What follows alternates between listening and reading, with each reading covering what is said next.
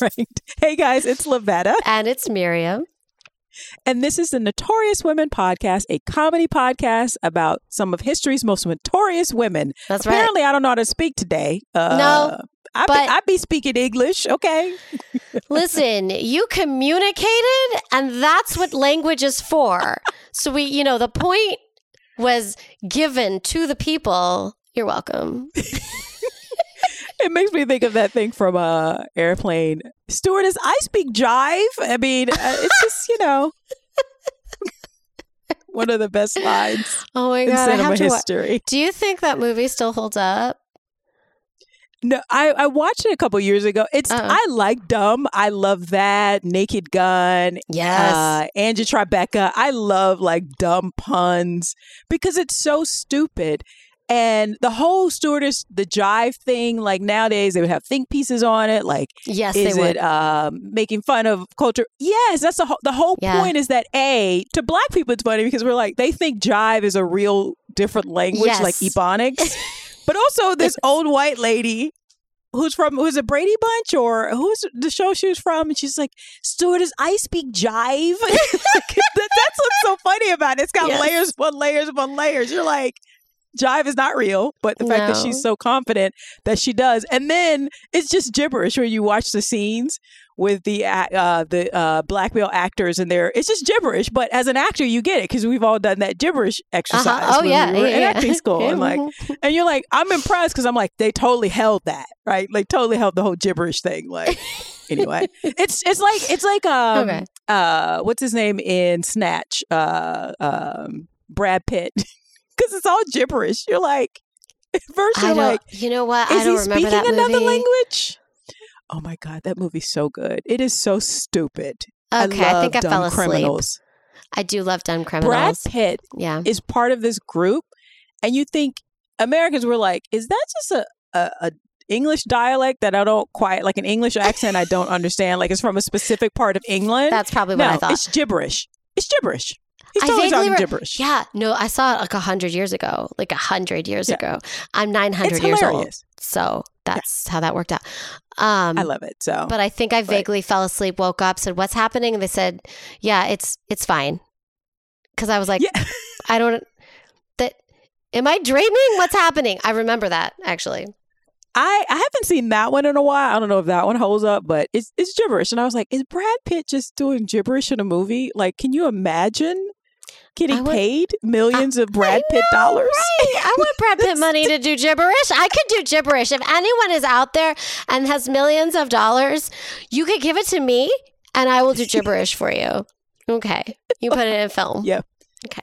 I don't have to get famous, but I would like the millions of dollars. Thank you. Yeah, we'd like the money. We'll bring on the money. But Christmas is coming, anyways. Hello. Hallelujah. Yes. Yeah. Rain down some money, some cash. Okay. Put it out there in the universe. That's right. That's right. So I think let's get started because I know that you actually have a life and have somewhere to be. And I believe this week you are first, my dear. So who is your notorious woman this week? Yes, it you. So okay. So I found this woman, the New York Times. We were talking about this. I don't remember when I was talking about this. The Overlooked series? Yes. So the New York Times has a bunch of obituaries that should have come out, 50 years ago, 100 years ago. But because most of them were, women, they didn't. So, yeah. Okay. You see what I did there. So I found some and I went through a bunch and I found, be prepared. So I got, this is from the New York Times, but also the Jewish Woman Archive. That's where I got today. And this woman is fascinating to me. And I'm like, is she my people? I don't know. So Any Jewish woman I find fascinating. I'm like, I bet you were cousins. Okay. You're all related. All right, Miriam. Yeah. I thought that was just black people. We all know each other. Oh, no. Jews, too. Okay. Oh, really? Okay. Oh, yeah. If they're good. But if they're not good, you're like, no. Mm-mm. Different line. I don't know them. Different line. You understand. I know you understand. Yes. Oh, yeah. Kanye's dead to me, but that's there a whole you nother go. story. He's not a relative. Absolutely not a relative. And he's still dead to me. So. I hear you. Okay. So her name is Regina Jonas. She was born in Berlin on August 3rd, 1902. I should say her name is Regina Sarah Jonas. So she grew up in... All right, so Berlin. Okay, so German names of towns. I'm going to do my very best. Please. Oof. You know you got this. Oh, girl, I've never seen a word like this before. It's very long. Scheunenviertel. All right, you guys, if you are of German descent, I apologize. But... It was a poor, it was a crowded district, and I think it was a Jewish district. It was near the Berlin's Grand New Synagogue. So her father was Wolf and her mother was Sarah, and she had a brother named Abraham. So when she was 11, her dad died of tuberculosis, and they think that her dad was probably her very first teacher. And from very early on in her childhood, she felt called to be a rabbi. So... For those who don't know, old school Judaism does not allow women to be rabbis. Now you'll see a lot of women rabbis. But at the time, that was absolutely unheard of. Now, you could have women teachers. You could have like sages, who, wisdom from women. That was fine. But like a rabbi just did not exist. So I mean, things were starting to change, like ideas were starting to change, which is really fascinating to me that in Berlin in like the 20s and 30s, they were getting progressive. Yeah. So there's a quote from the New York Times. So it says, during the period when Jonas was born, German Judaism was swept up in an extraordinary period of creative ferment.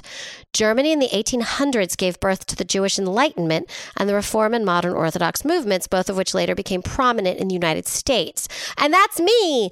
Okay, so German Jews, while still barred from certain positions in German society, were far more integrated and emancipated than most of their European peers, which is fascinating to me if you think about like the lead up to World War II, which is really bad for the Jews, that actually they actually fit in even more than other parts of Europe. That's crazy.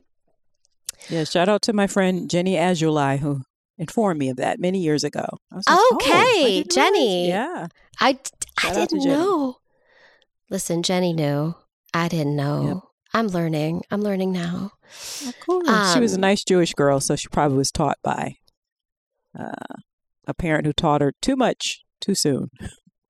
I was taught too much too soon. I just not that. Yeah. No, I actually think she might have studied it in college. So I was like, okay. So yeah.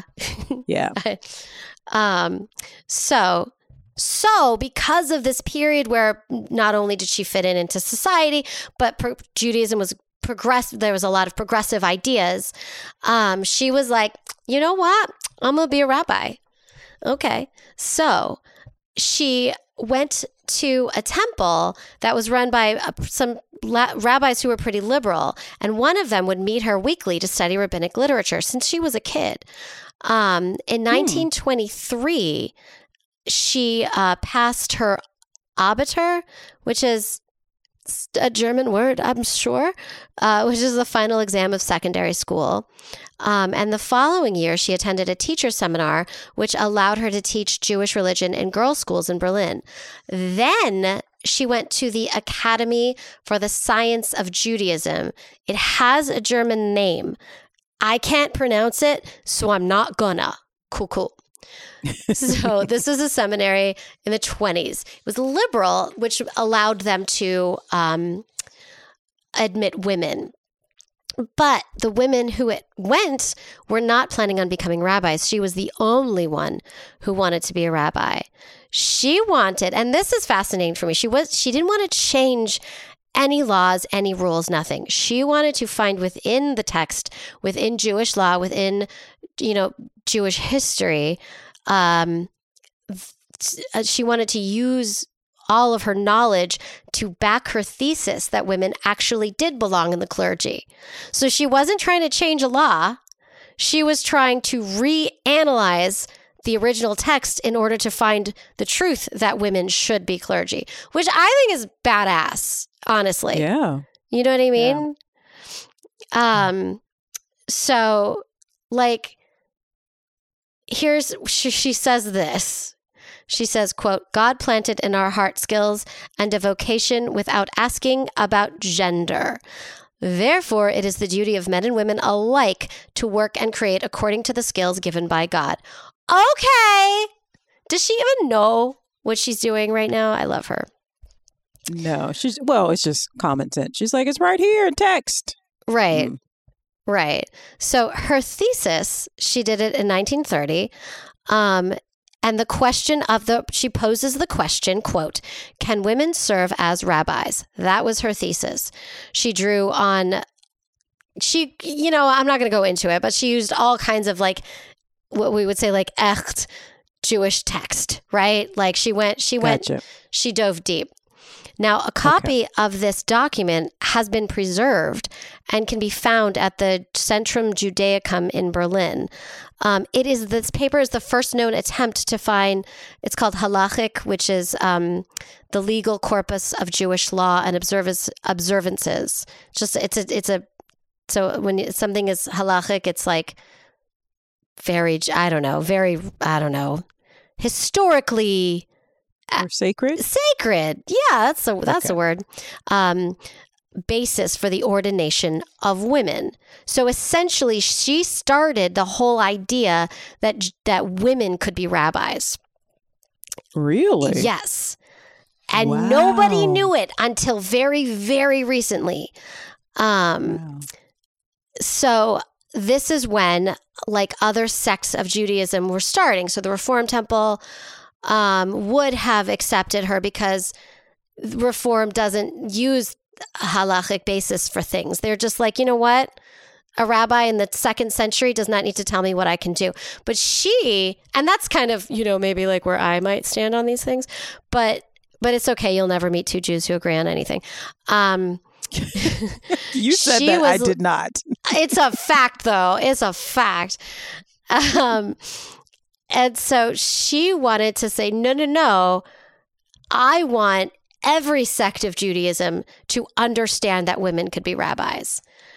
Yes, girl. Because when you and I probably agree on this one, when women are denied levels of power in any structure, anywhere, not even just religion, anywhere, right? It allows the men to live their patriarchal wet dream. I said it. And that is not wet dream. My Lord. Ew, that sounds messy. I'm sorry. I'm so sorry. Resist. It is very messy in so many ways. And so, yes, break the barriers everywhere. I love her. Does she know? I don't think she knows how good she is. So she makes a brilliant argument. She passes, like the rabbi who gave her her thesis a grade of good, which meant you could be a rabbi. However, he died. And so couldn't ordain her. Now, most of these rabbis, right, were like, we like you, but like, are you going to be a rabbi? Like a rabbi with like your boobs and everything? It was very uncomfortable for them. Your lady brain? Lady brains? Can they rabbis? Yes. So finally, on December 27th, 1935, Rabbi Max Dienemann of Offenbach agreed to do it. And he wrote She has passed the exam I have given her in religious legal topics. And then he added, I testify to her that she is capable to answer questions of religious law and that she is suitable to serve as a rabbi. So, okay, y'all, ceiling shattered. 2,000 years of no female rabbis. Now, female rabbi. Wow. I know, right? In 1930? Is it still 1930? Yeah, 1930. Okay. 1930. Wow. So, surprise, no synagogue would hire her, right? Surprise? Anyone? There's the rub. There's the rub. Yep. So, yeah. So she taught, but she joined the Jewish community of Berlin to minister to Jews in hospitals and old age homes. And she also found work in women's prisons. Okay. So Elisa Klapheck, who is also a rabbi, like in modern times, she wrote a book about her called Fräulein Rabbiner Jonas, the story of the first woman rabbi, in 2004. And she was able to interview some of her students, which gives us an idea kind of who she was, like what she was like. Yeah. And they said that she was very modern in her teaching style. That she wrote a Hanukkah play and she mounted a production every year. Did I tell you that I was the third Hanukkah candle in the 5th grade Hanukkah play? No, I bet you were adorable. I was really good. Like, I don't want to brag, but I felt so many. I would have been the shamash, but there was one girl who was even smaller than me because I had to pick her up. The shamash is the candle that you light all the other candles with. So they had to so, Oh, gotcha. And I was so small, but one person happened to be like that much smaller, whatever. It's fine. I'm not bitter. Okay. And they describe her oratorical skills and sonorous voice as being very powerful. They describe her as very pious, very devoted, and very, very serious. Some thought, you know what? Some would say that she was eccentric, but I don't think she was I will say that they said that, but then I'm here to be like, was she eccentric because she was female? Was that her eccentricness? Or maybe because she was good? Oh. Who knows? So unfortunately, Germany was Germanying, as we know. And the Nuremberg laws. Here we go. Yep. We know it's coming. It's very sad. The Nuremberg laws, if you don't know, they excluded Jews from German society. So this happened I don't remember the date, but something like 10 years, 8 years before the war, where Jews were not allowed to go to school. Jews were not allowed to go to many stores, or there were hours in which it was bad. So a lot of rabbis left, a lot of Jews left. I wish they all did, but here we are. But she wouldn't leave. She said, no, my people need me here. So she stayed. And in the spring of 1939, she wrote a rabbinical commentary in a Jewish newspaper that the Nazi persecution was, quote, a trial by fire, testing the strength of our love for children, gratitude, the mutual support of family and friends in these alien conditions. I'm like, run, girl, run. But she didn't listen to me. And in November of 1942, she also had a mother that she did not feel comfortable leaving, I should say. Obviously. And there was a lot of people had a lot of reasons. But they were both deported to, the name of the concentration camp is long, Theresienstadt. You know what's sad, Lavetta? I was in a play when I was in college called I Never Saw Another Butterfly. And it takes place in that concentration camp. And I still can't pronounce it, which, wow. Don't tell my director. Wow. It was in Czechoslovakia. Yep. So this camp was designed to be a model camp to show other people so that they can make it look like the camps were not so cruel. So in this camp, they had schools for the kids. I mean, it was still cruel. Please don't get me wrong, right?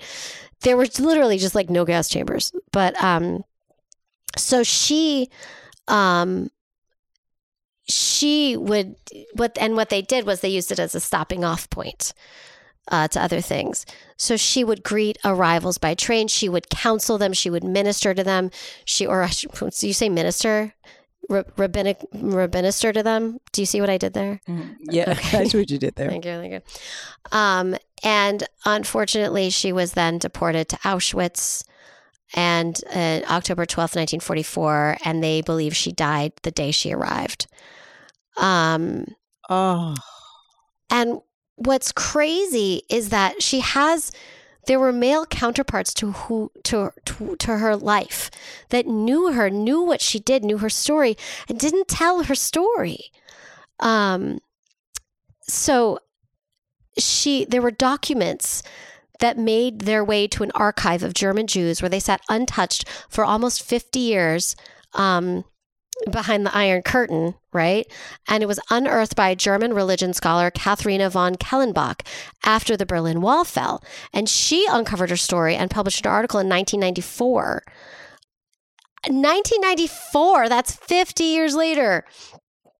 But now there's a children's book, there's a documentary film, there's an opera about her. She's memorialized at Theresienstadt. I will work on that. And at Yad Vashem. And the Jewish Museum in Berlin. So now they look at her as the first female rabbi, but nobody knew this for so long. And that is her story. And that's amazing. And that's, I'm sorry. Her name, I want to say that also she's memorialized by the Notorious Women podcast. Okay. Yeah, that's right. Okay. That's right. Regina Jonas is her name. Regina Jonas. Wow. Like, that's why it's also important to preserve history, even recent history. Like, that's not that long ago. Like, what, 60? We're looking at 60, 70 years now. 60, 70. Time keeps flying. 70 years. 70 I know, years. Right? 70 years ago. But 10 years after she perished, people forgot about her, right? Yeah. And it took what did you say, 50 years? 50 years to actually tell her story, and people just oh, it's not important. It's it's always important. It's always important. It's it's the most important. Our humanity depends on it, I feel. Knowledge is important. That's why people who don't want knowledge to get out should be suspect, and you should kick them down a deep, dark well. But Lavetta, I digress. They're not suspect now. They're sus. Okay? They're sus. I'm sorry. Listen, I'm not cool enough to say sus. They're sus now. I feel like you have to say that with a surfer accent. They're sus, dude. They're sus. Listen, when my 9-year-olds said, "Mom, that's sus," and I went, "What?" I realized that day that I was old and no longer could contribute to society. So everybody's old to a 9-year-old. Okay, it's listen here, kid. What did you just say? Sus. And Sal goes, suspect. And I was like, my God, kids today. People literally have cars that are older than you that are they're probably still paying on, depending on where they live in the country. So simmer down, kid. Simmer down. That's a fact. Well, thank you so much for sharing that story. That's amazing. One thing about this podcast we love is that, Notorious has all kinds of meanings. It could be, for Regina, who did something very heroic. And mine is not so heroic. But it's also tragic in so many ways. So my Notorious Woman this week is Brenda Ann Spencer. Does that name sound familiar? Wow. I feel like it does, but I don't know why. It's heartbreaking, the reason why. So, some of my main sources came from the San Diego Police Historical Society website, InsideEdition.com, and various news reports. So, so Brenda Ann Spencer was born on April 3rd, 1967 in San Diego, California. Okay. Now, not a lot is known about her mother, which is very odd, especially during that time, but she apparently lived in poverty with her father, Wallace Spencer, when her parents divorced. So we still don't know what happened to her mother. I don't know if she passed or for whatever reason she was unable to take care of Brenda, but Brenda lived with her father, Wallace. And she attended school. She sort of, after what happened, they had to backtrack to get some information on her. But at the time of the incident, she was actually attending Patrick Henry High School, where one instructor remembers her asking her if she was awake in class on a regular basis. So she lived in poverty with a single father who was at the best just negligent, at the worst abusive. I'm just going to set that up. So, oh God, I think I know who we this all went is. Okay. Yeah, we all went to school with those kids who came to school kind of smelly and dirty, and like you just wonder what was going on at school at home. So now she also, during her growing up, she suffered a temporal lobe injury, which was revealed during an examination while she was in detention. So she was a truant teen, as they would call them back then. And they said that she had fallen off of her bike, and that was the reason she got the temporal lobe injury to her head. So the next time my kids want to know why they have to wear a helmet when they bike, I'll just mention that. Cool. Yeah. So she also was acting out. And again, her father didn't really take her to the hospital after that. He just sort of like, he's, again, the Holy worst. crap. So really? He's just probably like, walk it off. I mean, it's 1970. So he's like, walk it off, kid, walk it off. That's what they used to do back then to kids. Cold tap. Now, basically, put some ice on it. So she was acting out. She was stealing, like, typical vandalism. She was considered, like I said, a truant, troubled adolescent. Okay. So she was sent to a detention center, but initially, they sent her to a mental hospital for depression after she had a psychiatric evaluation. Yeah. So she was a teenager and she had been acting out. And it's like, you go to you have detention at school, you're going to go to this home. And so, but a probation officer in 1978, after conducting an evaluation, thought, there's something else going on here. It's not just like a troubled kid acting out. Okay. So this probation officer sent her to a mental hospital for depression to get actual help. Okay. And, but the father, she was taken out of that after the father refused to give authorization. So the probation officer thought there was enough need to send her to a mental hospital to actually get like actual therapy, treatment, proper, probably medical attention. Yeah. And her father said no. So, because Wallace, her father, is the father of the year, he instead, after this incident in December of 1978, decided to give his daughter a Ruger 10-22 semi-automatic 22 caliber rifle. This is who I thought you were going to talk about. Okay. Yep. Okay. Yeah. Let's do this. Because by all accounts, she liked guns. She liked to actually, that was one of the few activities that she and her father did. They would go hunting. So I guess he's like, kid, walk it off. Ain't nothing wrong with you, right? Ain't nothing wrong with you. Just here you go. And this gun will solve your problems. It'll solve your problems. And here are 500 rounds of ammo to go along with it. Wow. Now, did they bronze his Father of the Year award, or was it gold lame? It was gold lame. That makes sense. Okay. Now, so you're just like this. Afterwards, after what happens, Brenda says, "Why do you think your father got you a rifle?" And she said, "Quote, he bought the rifle so I would kill myself." End quote. Jesus. So here is a young girl who is probably been, raised in poverty, no sort of structure that young children need as they grow up. No, probably not getting proper nutrition. She's just not getting love that she needs. She's not, and she's a girl. She's probably, who knows, like when she got her period, like he probably had no kind of talk with her. She probably went through hell growing up. Yeah. So she had always kind of been like it kind of makes me think of like a like a wild child. As a little girl, that's cute. She's a tomboy, She and her father actually like guns together, and they would go shooting. They would go hunting or whatever. Again, these people live in the California area, so it's not like they live in like Colorado in the woods. Yeah, okay? Honestly, like I'm like wondering where they're going hunting, but okay. Yeah. I mean, there's places in California, but again, this is not in the middle of the woods. So he gave her this gift in Christmas of 1978. In January of 1979, so the following year. Wait a minute. About a month. How old is she? She is 16 in January.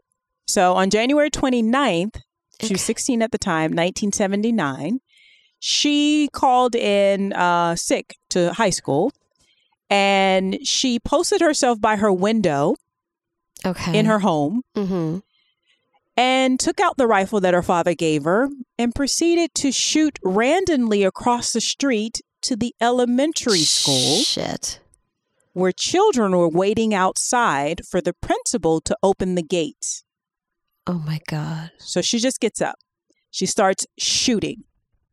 And at first, one of the reports they were talking to the kids, and the kids said, at first we thought it was like a joke or like, because they were like, surely no one's like maybe a BB gun or like, surely no one's shooting at us, right? Yeah. And thank God there were some adults there. So the kids have been waiting for the principal, and the principal's name was Burton Ragg with the W to open the gate. So, but once the kids realized that they were shooting, that there was somebody shooting, they started to scamper. And then Principal Burton Ragg, along with a custodian by the name of Michael Sucher,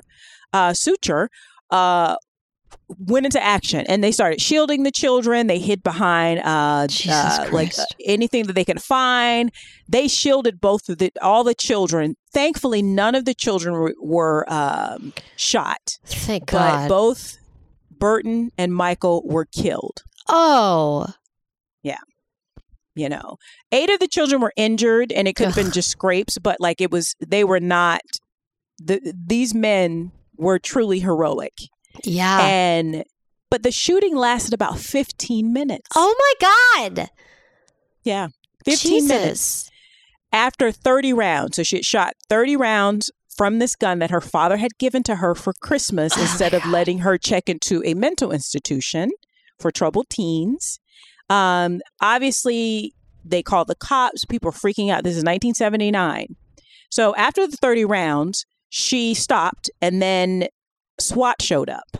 Yeah. An emergency negotiation team showed up. And she then barricaded herself. Because again, keep in mind, they don't know where it's coming from. You thinking gunshot. You think it's some madman. Right. They have no idea where it's coming from. Maybe somebody is hiding in the woods nearby. They're trying to, because there's different houses around, so they're trying to figure out what's going on. Oh my God. And once they figured out, they pinpointed the house it was coming from. She barricaded herself inside. Okay, I have a question. And then they tried to. No, go ahead. Where's her daddy? Where's Daddy Dearest? Daddy's not there. He's probably at work. Oh, yeah, of course. He had gone to work, and she said that she wasn't feeling well. So again, this is not a child with a lot of parameters. No. It sounds like the kind of thing, if he found out that he really didn't care if she went to school, but if he found out she didn't go to school, he'd probably smack her versus being like, why didn't you go to school? What's going on? Are you not feeling well? It's that kind of thing. Yeah. So they call in the SWAT, emergency negotiations, and they start to negotiate with her. It lasted for 7 hours. Oh my God. So she finally came out. Brenda finally came out peacefully. And then they went in to search the house. So when officers go in to search the house, they found a single mattress on the living room floor. No other bed. Oh, wait, what? So she's sleeping on a mattress with her father. Oh, no. Whiskey bottles cluttered throughout the rooms and throughout the home. But reports say that she didn't appear to be intoxicated, so it's probably from the dad. They had long assumed that he was an alcoholic. Now, after this incident on January 29th, 1979, it was revealed that she had shot at the school before 1 year earlier. Perhaps that was the incident that finally took her, that the the detention center officer actually talked to her because she had been in and out of detention for troubled youth, but it could have been that incident. This is just so bizarre. And so, now we live in an age, unfortunately, that school shootings are very common. Sucks. But in 1979, they were not. And people were just like, what is going on? At least they were horrified. So she had shot at the school when it was... At least they were horrified. Right. So she had shot at the school before, but when it was empty, she just shot out some windows. She damaged windows.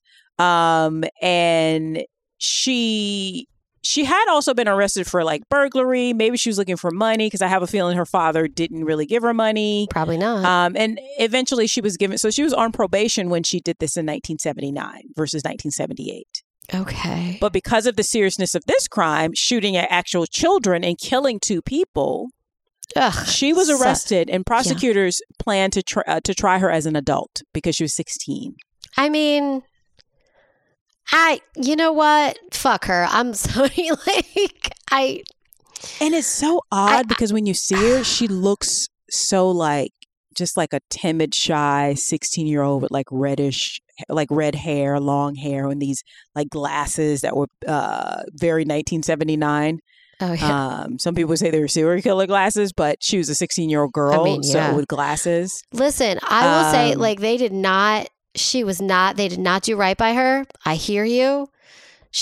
Her father probably abused her, shitty, but put the gun down. I just what the fuck? But also you shot and killed 2 people. So fuck off. And in the end she pled guilty to 2 counts of murder and assault with a deadly weapon.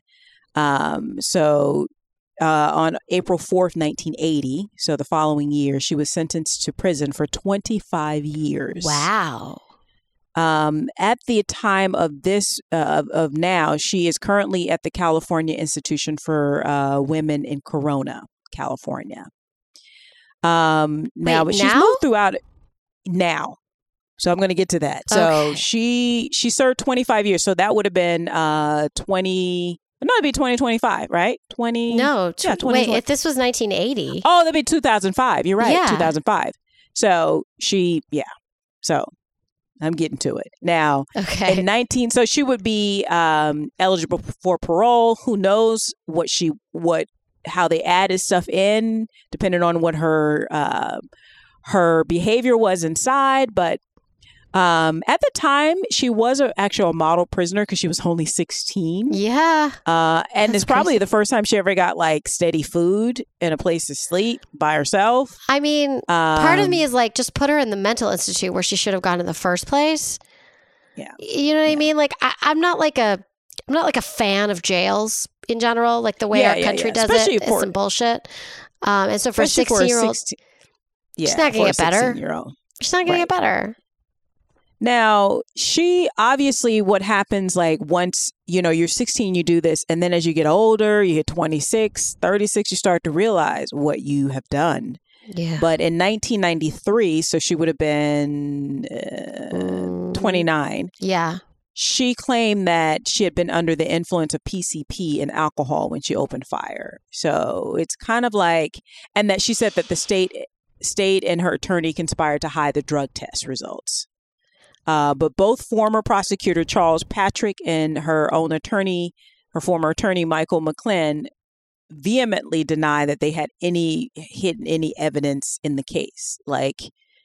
I don't think, why would they want to hide that? If anything, they'd want to present that to get her some leniency and maybe only 10 years or what have you. But totally, it just sounds like, not wanting to take full responsibility. I get you were 16, but you also knew it was wrong to shoot at people. So it's not like you're mentally ill and you don't know that. So now at a parole hearing in 2001, she claimed that her violence was a result of an abusive home life, including sexual abuse. I believe it.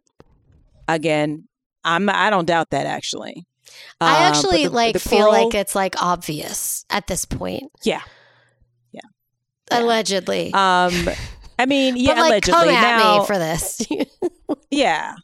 Now, the parole board chairman, it's dude, it's kind of like what we're saying. He expressed doubt at this, but I'm it's kind of obvious. One, one mattress in, like, your father didn't even think enough of you to get you your own mattress on the floor? Cheap ass mattress in the 70s. I know you can find one for $30 somewhere. Okay. Yeah. Not even like, yeah. Yeah. In the 70s, the $7. But I think also the reason why she has been denied parole even today is because when you go in there, you have to admit guilt.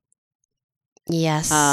She's come up for numerous parole hearings. And in 2022, she was denied and barred for applying for 3 years. Wow. Now, at that time, at that time, she was incarcerated at California Institute in Chino. Now, California. I have a question. If she got 25 years in like 1979, why is she still, they just added things, you think? Yeah, usually when you, from what I know from my own personal family experience, if you do things inside, you can get stuff added to your... So she must have done a lot of things inside. Or it could be, you never know. It's hard to tell because you never know how harshly they run those things. Because like you said, does incarceration cure, reform people? Or does it just... No, it doesn't. Make them... Right. I'll just say no. I think we could like solidly say that. Yeah. So and also then if you're going in there and you're like, oh, this is why this happened versus like, I take full responsibility, like right. You're not going to get parole. So they just keep sending you back. And then, like I said, in 2022, she was denied. And that was during the pandemic for applying for 3 years. Damn. And so now this incident famously led to a hit song. I didn't even look up the group because I think it's kind of in poor taste to be inspired by this young girl killed 2 people and was trying to kill children. But when asked why she did it, she said, "I don't like Mondays." So there's a famous song inspired by that. Yeah. Now, go on. I just wanted to follow up. I'm almost finished. So, like, this is one of the most famous early school shootings in America. And now we're known for it throughout the world, right? Yeah. After Columbine. But almost exactly 10 years later, there was another school shooting at another school named Cleveland Elementary. And this was in Stockton, California. Okay. 5 students were killed and 29 were injured. Jesus. The event was a grim reminder to the survivors of the 1979 shooting. Now, I didn't look this up, but I have a feeling, because I seem to remember this with my Black Panther kind of stuff, but California had an open carry policy of guns in the 70s. Yes, we did. So, again, we're not in Colorado. We're not in like where there's like, I mean, California does have like rural and like hunting and forest, but it's a very big state, but not in Stockton, California. Okay. Yeah. All right. Like, it's not. Now, that school where this shooting happened, San Diego's Cleveland Elementary School, was closed in 1983. So 4 years later, along with a dozen other schools around the city due to declining enrollment. Okay. In the ensuing decades, it was leased to several different charter and private schools. The site currently houses the Magnolia Science Academy, a public charter middle school serving students grades 6 through 9. Okay. So it's a middle school, whereas before it was an elementary school. So she was shooting at like 6, 7, 8-year-olds. Ugh, sucks. Like, she's a dick. Girl, I'll say it. like. So that is Brenda Ann Spencer, one of the first shooters of a famous school shooting in America in 1979. See, y'all, women can be anything. Okay.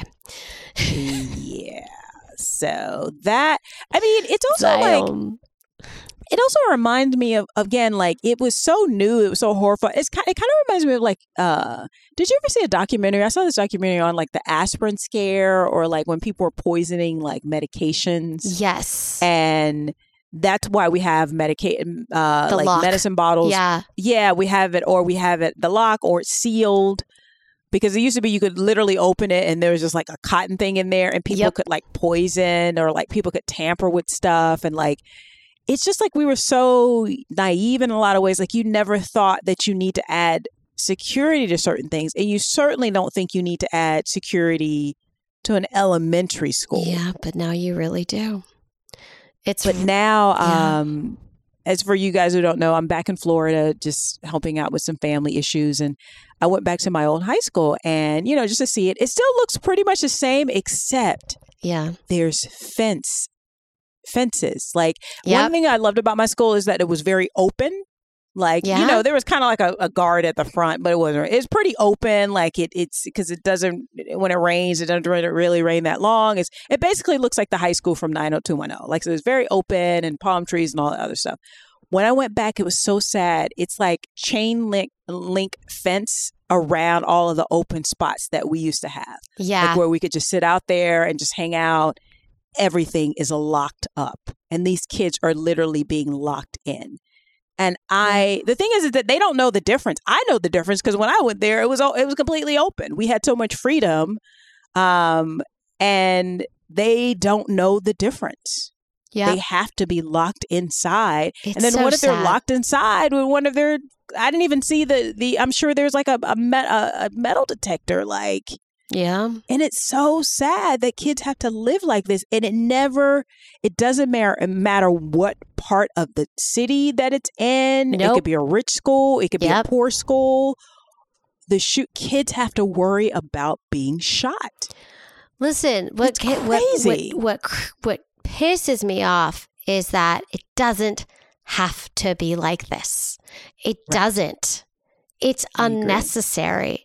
But we don't seem to be able to pass common sense laws that stop guns from getting in other people's hands. I mean, like, I'm one of those people.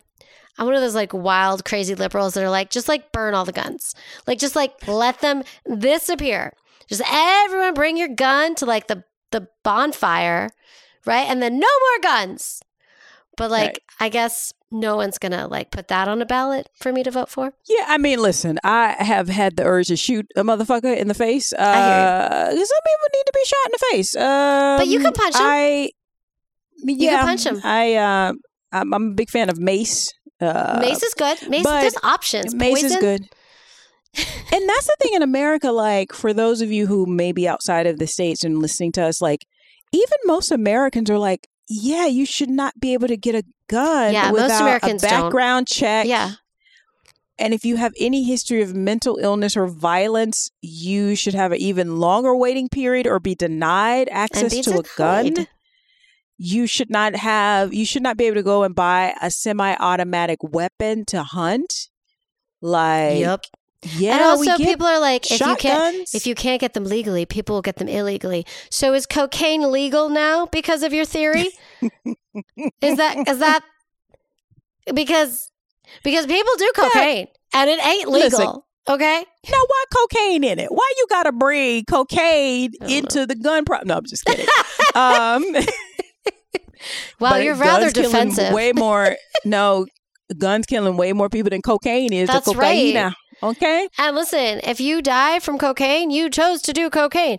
If I die from a gunshot, someone else chose to hurt me. You know what I'm saying? Please don't hurt me. Thank you. That part. Like, and there's so many gun shootings. Like, we just had another one when some guy just went to a bowling alley or something. Ugh. There's so many that we're just like.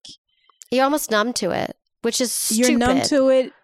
And I mean, but it's still like children. Like, and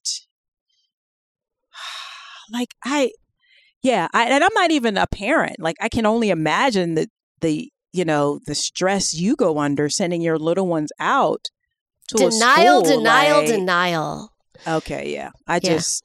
I mean, also paranoia. And escape plans like wherever you go. Like Uvalde, like what happened there, like the kids, it wasn't even from inside the school. Some asshole that just came there. Yeah. And just said who wants to shoot little children? Like, what the fuck is wrong with you? Those motherfuckers should die. I'll say it. Those motherfuckers wasn't he should like die. 21 or like, and then she didn't even have to leave her house. Like, she's just shooting across the street. She literally lived across the street from the school. So I'm not like mad that she's still in jail. I'm gonna be honest with you. Yeah, I mean, it's interesting when you see her different shots of her throughout the years. Like, she went in there as like a little kid, like. like a kid. Like she looks like a kid. She looks small. When her sentence was announced, she didn't really say anything, but her attorney said that she's terrified. Of course she's terrified because she's 16. Yeah. She has no idea. And then you see her go into adulthood and then middle age now, but she killed 2 people, you know, and I always find it like really young killers terrifying because they don't quite know what they're doing. I mean, your frontal lobe doesn't like fully form for a while, but like, you know enough. Like we've all been 16, right? Well, you know enough that if you've used this gun to shoot squirrels, you know what it does to the squirrels. So it's going to do something similar to adults. Mm-hmm. And then once you shot one person, you keep going, and then you shot another person, and you shot 30 times, 30 rounds. Yeah. So what happened to her father? Do we know? No, he obviously had some remorse.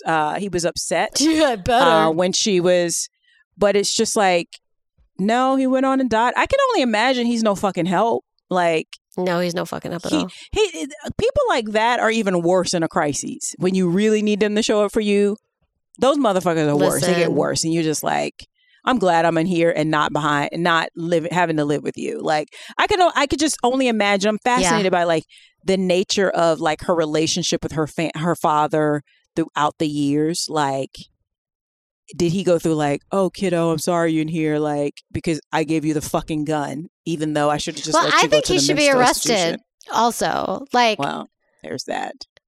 Arrest his ass. Because if he had let her go to the home, none of this would have happened. Yeah. Yeah. And it's not to take responsibility away from her actions, but she was 16. Let me tell you why he didn't want her to go to the home. Because he didn't want them to find out what he was doing to her. That's why he didn't want her to go to the home. Yep. So he needs to be arrested and his penis cut off. I don't think I'm exaggerating a thing. No. I wonder what happened to her mom and like other family members, like, or like teachers. Can you imagine if you're a teacher and you find out like, I mean, because you know, even if it's a troubled kid, you're like, yeah, that kid's like stole something, but shooting children? Yeah. That's a whole nother can of worms. So but that is Brenda Ann Spencer, one of the notorious, one of the early notorious American school shooters. Damn, Lavetta, what a day. Elementary school. I know. I'm sorry. Your lady's like, I'm trying to like save people and comfort people in a concentration camp. And mine's like, I'm trying to shoot 6-year-olds from my window. I'm sorry. We bring the variety of humanity to the people. Yes, we do. Well, I guess on that note, we are going to wrap it up for another episode of Notorious Women Podcast. Guys, remember to follow us on all the things. Also, please give us a 5-star review in the Apple Store if you can. Also, if you want to help us, give us a little cash, support the show, because Christmas coming up. I'm a need. See, you see I go into the jive. Oh, do you speak jive too? I speak jive. That's funny. I've studied it in college. You studied jive? How many levels of jive did you study? I'm just finishing level 1 now, but I think I'm ready for level 2. Yep. I use the whitest voice I can possibly find. I hope you enjoyed it. What is the way? I always go to fake British. I speak jive. Oh my God. But I'm a need for emphasis. This is how Southern people do it. We always mispronounce things for emphasis. I'm a need at least $10 in my chocolate fund for the holidays. Oh, yeah, she does. This is facts. I'm going to need this to get through visiting family and also being in Florida. I'm going to need I don't drink. No. So I'm going to need something to help me. It's got to be chocolate. And y'all, maybe $15 for her because we need maybe some like lint. You know what I'm saying? Some Godiva. Oh, the good stuff. Some good stuff. The good stuff. You know, fancy. You fancy. Listen, you know I'm fancy. Okay. But all joking aside, if you want to support the show, you can do that at our Patreon at patreon.com. That's patreon.com/notoriouswomen. And Miriam, where else can they find us and give us a shout out? Show us some love. You can come to Instagram. It's so easy. It's Notorious Women Podcast. Please find us there. We're fun. I like the memes. They're fun. But like the fun memes. The ones where you can like repost it and be like, this is why we need feminism. God damn it. Yeah. You know, those ones that make you feel better. Just like, okay, got that off my chest. I can move on. Also TikTok. TikTok. I we can't afford that song. Tickety-tock, because I have to say it like an old Southern lady. The tickety-tock. Tickety-tock. Is that good? Yeah. Is that old and Southern? That's terrible. No, I know. I apologize. You have to always do foghorn leghorn. I done told you. I say, boy, I say. Boy, I say. Listen to me with tickety-tock. I say. All right. That was really bad. That was worse, I think. And that also is Notorious Women Podcast on TikTok. And you can email us at notoriouswmpod@gmail.com with any thoughts or ideas or questions. And that is notorious ladies that you want to recommend. Yes. Right? So we welcome that. You can also DM us, but only if you sexy and if you're not dumb. No dumb. No dumb. If you think the world is flat, don't do it. Don't do it. It's a good. Or if it occurs to you that maybe it's flat because you saw a meme somewhere, don't. No, she's not interested. It's okay. No, we gonna clown you. I might have to clown you with the foghorn leghorn accent. I say, boy, don't do this. But it's all in fun. All right, guys. Thank you so much again for following us and supporting us and downloading us. And if my math is correct, is it Thanksgiving while you're listening to this podcast? No, we have one more week. It's the following week, I think. Listen, I think I'm wrong. So happy Thanksgiving era. Okay, we're like Taylor Swift here, but Thanksgiving. Okay. Happy pre-Thanksgiving Eras. Is it Eras? How do you say it? Eras? Eras. I don't know. I don't know. Go Tay-Tay. She's getting people out, registering people to vote. That's what I'm talking about, girl. She's great. Also, I went to the movie version of her concert. It was so fun. Anyways. Oh, yeah. We love Tay-Tay. So, all right, guys. We will see you next week. Thank you. Bye-bye. Bye.